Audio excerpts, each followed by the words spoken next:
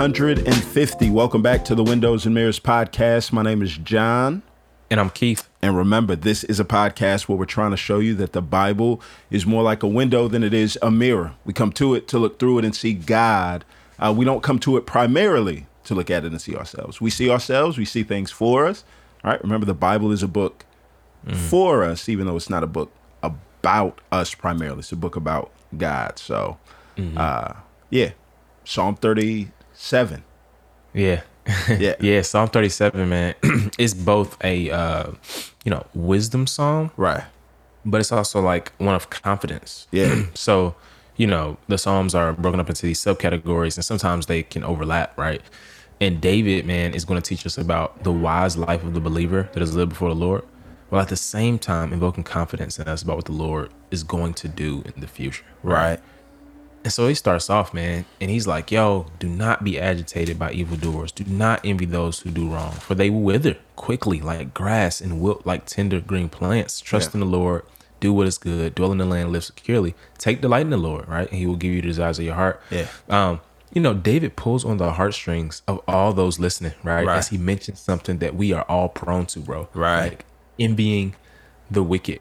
Right. Right. And it's not for no reason, right, that we envy the wicked. It's because, as this psalm will go on to say, the wicked seem to prosper. Right.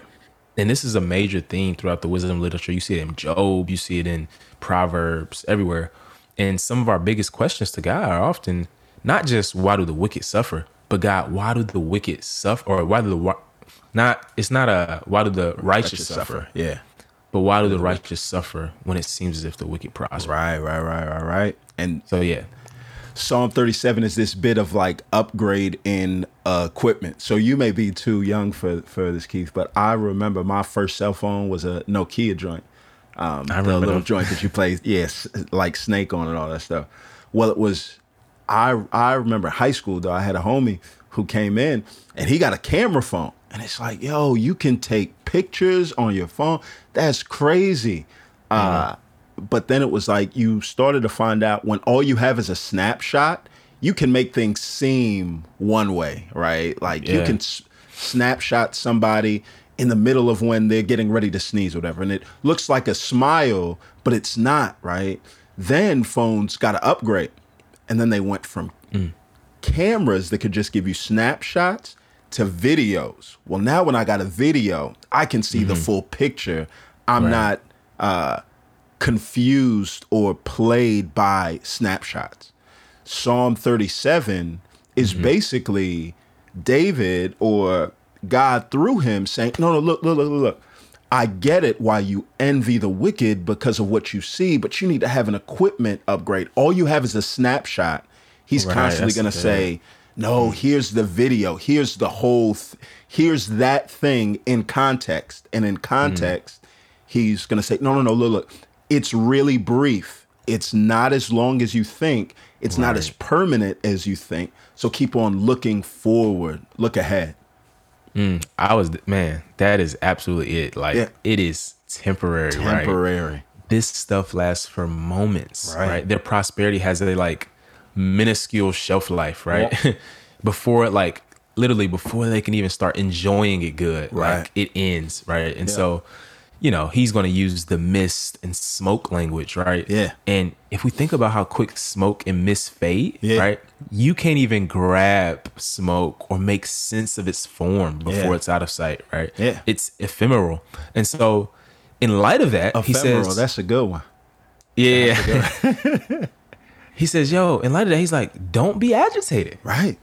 Don't envy. Right. He says it over and over. Refrain from anger, right? Give up your rage, right? Yeah. Because it is, like you said, temporary. And I think too, man, he's like, yo, you shouldn't be overly concerned with your frustrations about them. You should be focused on God. That's it, bro. He's like, yo, trust in the Lord. Yeah. Take delight in the Lord. Commit your ways to the Lord. Be silent before the Lord. Right? Like, I refrain from anger. Turn, like all of his verbs are, yeah. Y'all worried about the wrong thing. Be preoccupied with God, and you'll realize that you're not concerned about what goes on there.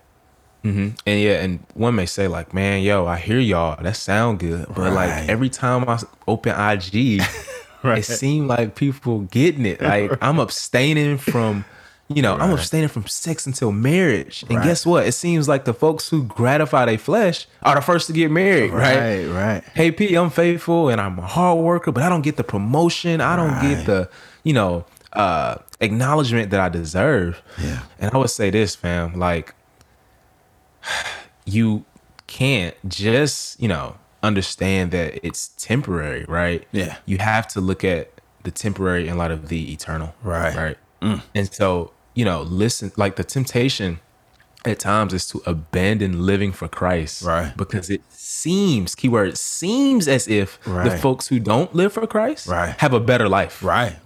Yeah. It seems that things work out for them. Yeah. And I'm saying like, yo, to give into that temptation is to trade the temporal for the eternal. Absolutely. Right? And so David, you know what David is going to do? And this really, this is why knowing your whole Bible is so important. David is going to use this language, bro, of inheriting the land. Verses 3, verses 9, 11, 22, 29, 34. Come on, bro. Over and over, he's going to say inherit the land. Now, this is what's key. Come on. Israel inherited the land hundreds of years ago. Joshua brought him into the land hundreds of years before David existed. Right. So why is David saying inherit the land? Right. Well, knowing your whole Bible will help you to see that the land was not an ending of itself. Yeah. The land was meant to point to heaven. Right. It was if we can say this, it was a pre-heaven for Israel when Moses brought the Israelites out of Egypt. Right. It was a type in theological language. It was a type of the coming destiny for all of the people of God. Right. That's why when he'll say, yo, like when Moses left, he knew he was inheriting the world. He knew, like, he deep down knew that God was going to give him everything. Right. And so for David to invoke this language, he's using language that the people of his time could understand. Right. But at the end of the day, he's like, no, like God has this future for us. He has this inheritance for us. Right. And it is the entire world. God is going to give us something and it's going to last forever. Yeah. So what you need to do today to change your focus, to change your perspective, is to remember the eternal. Right. And not be agitated about the temporal. Absolutely. And I think we see that spoken of and modeled in the Lord Jesus in the Beatitudes, right? He's going to say, blessed are the meek, or blessed are the humble. Why? For they will inherit the earth. Psalm 37 is the greatest exposition and explanation on what Christ meant there. That it's this concept of, no, listen, we don't just want joy, right? Mm-hmm. We don't just want peace. We want lasting peace, a peace that's going to last. We don't just want it in snapshots. We want a video that doesn't end. And what he's saying is, there's a pathway to that. Pride will have you say this. I look at what they have and I look at what I have and it says, I deserve better. And pride is that, right? Being overly concerned or consumed with yourself and what you have. Humility is not thinking less of yourself. It's thinking of yourself less. So I see all of this and I don't make these standards or statements in terms of what I deserve, but instead I'm so preoccupied with God that I don't have a preoccupation with myself. And I'm led, right, to spend my life trusting and committing and waiting and serving and abiding and dwelling with the Lord. And then I see at the end of the day, God's going to be the one that gives me the desires of my heart. I don't get it by my hard work, by my diligence. I get it as a gift from God. And my responsibility in the meantime is humility, waiting, trusting in the Lord. Mm-hmm. Yeah, Peter will say, like, man, it's not just that you're kept in the midst of adversity, as we always say. Right. It's that this eternal inheritance that God has for you is kept in heaven. Right. And there's nothing no one can do to change it. Amen. Right. Not even us. Amen. Yeah. Let's pray. Father, we thank you that your word is true, that you have a future and a hope for your people, and it lasts forever.